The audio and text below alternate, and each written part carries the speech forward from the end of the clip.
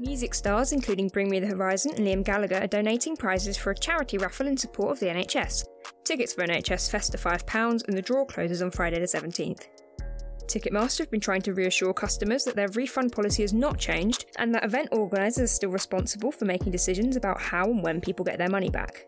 This comes after concern around changed wording on their website that indicated refunds wouldn't be available for postponed or rescheduled events. And whilst many things may be cancelled, there's still loads happening online. Heart will be hosting Tom Walker and Freya Ridings for their Live at Home session tonight, and Sway Lee and J Balvin are some of the acts lined up for a live stream concert being hosted by TikTok on Friday.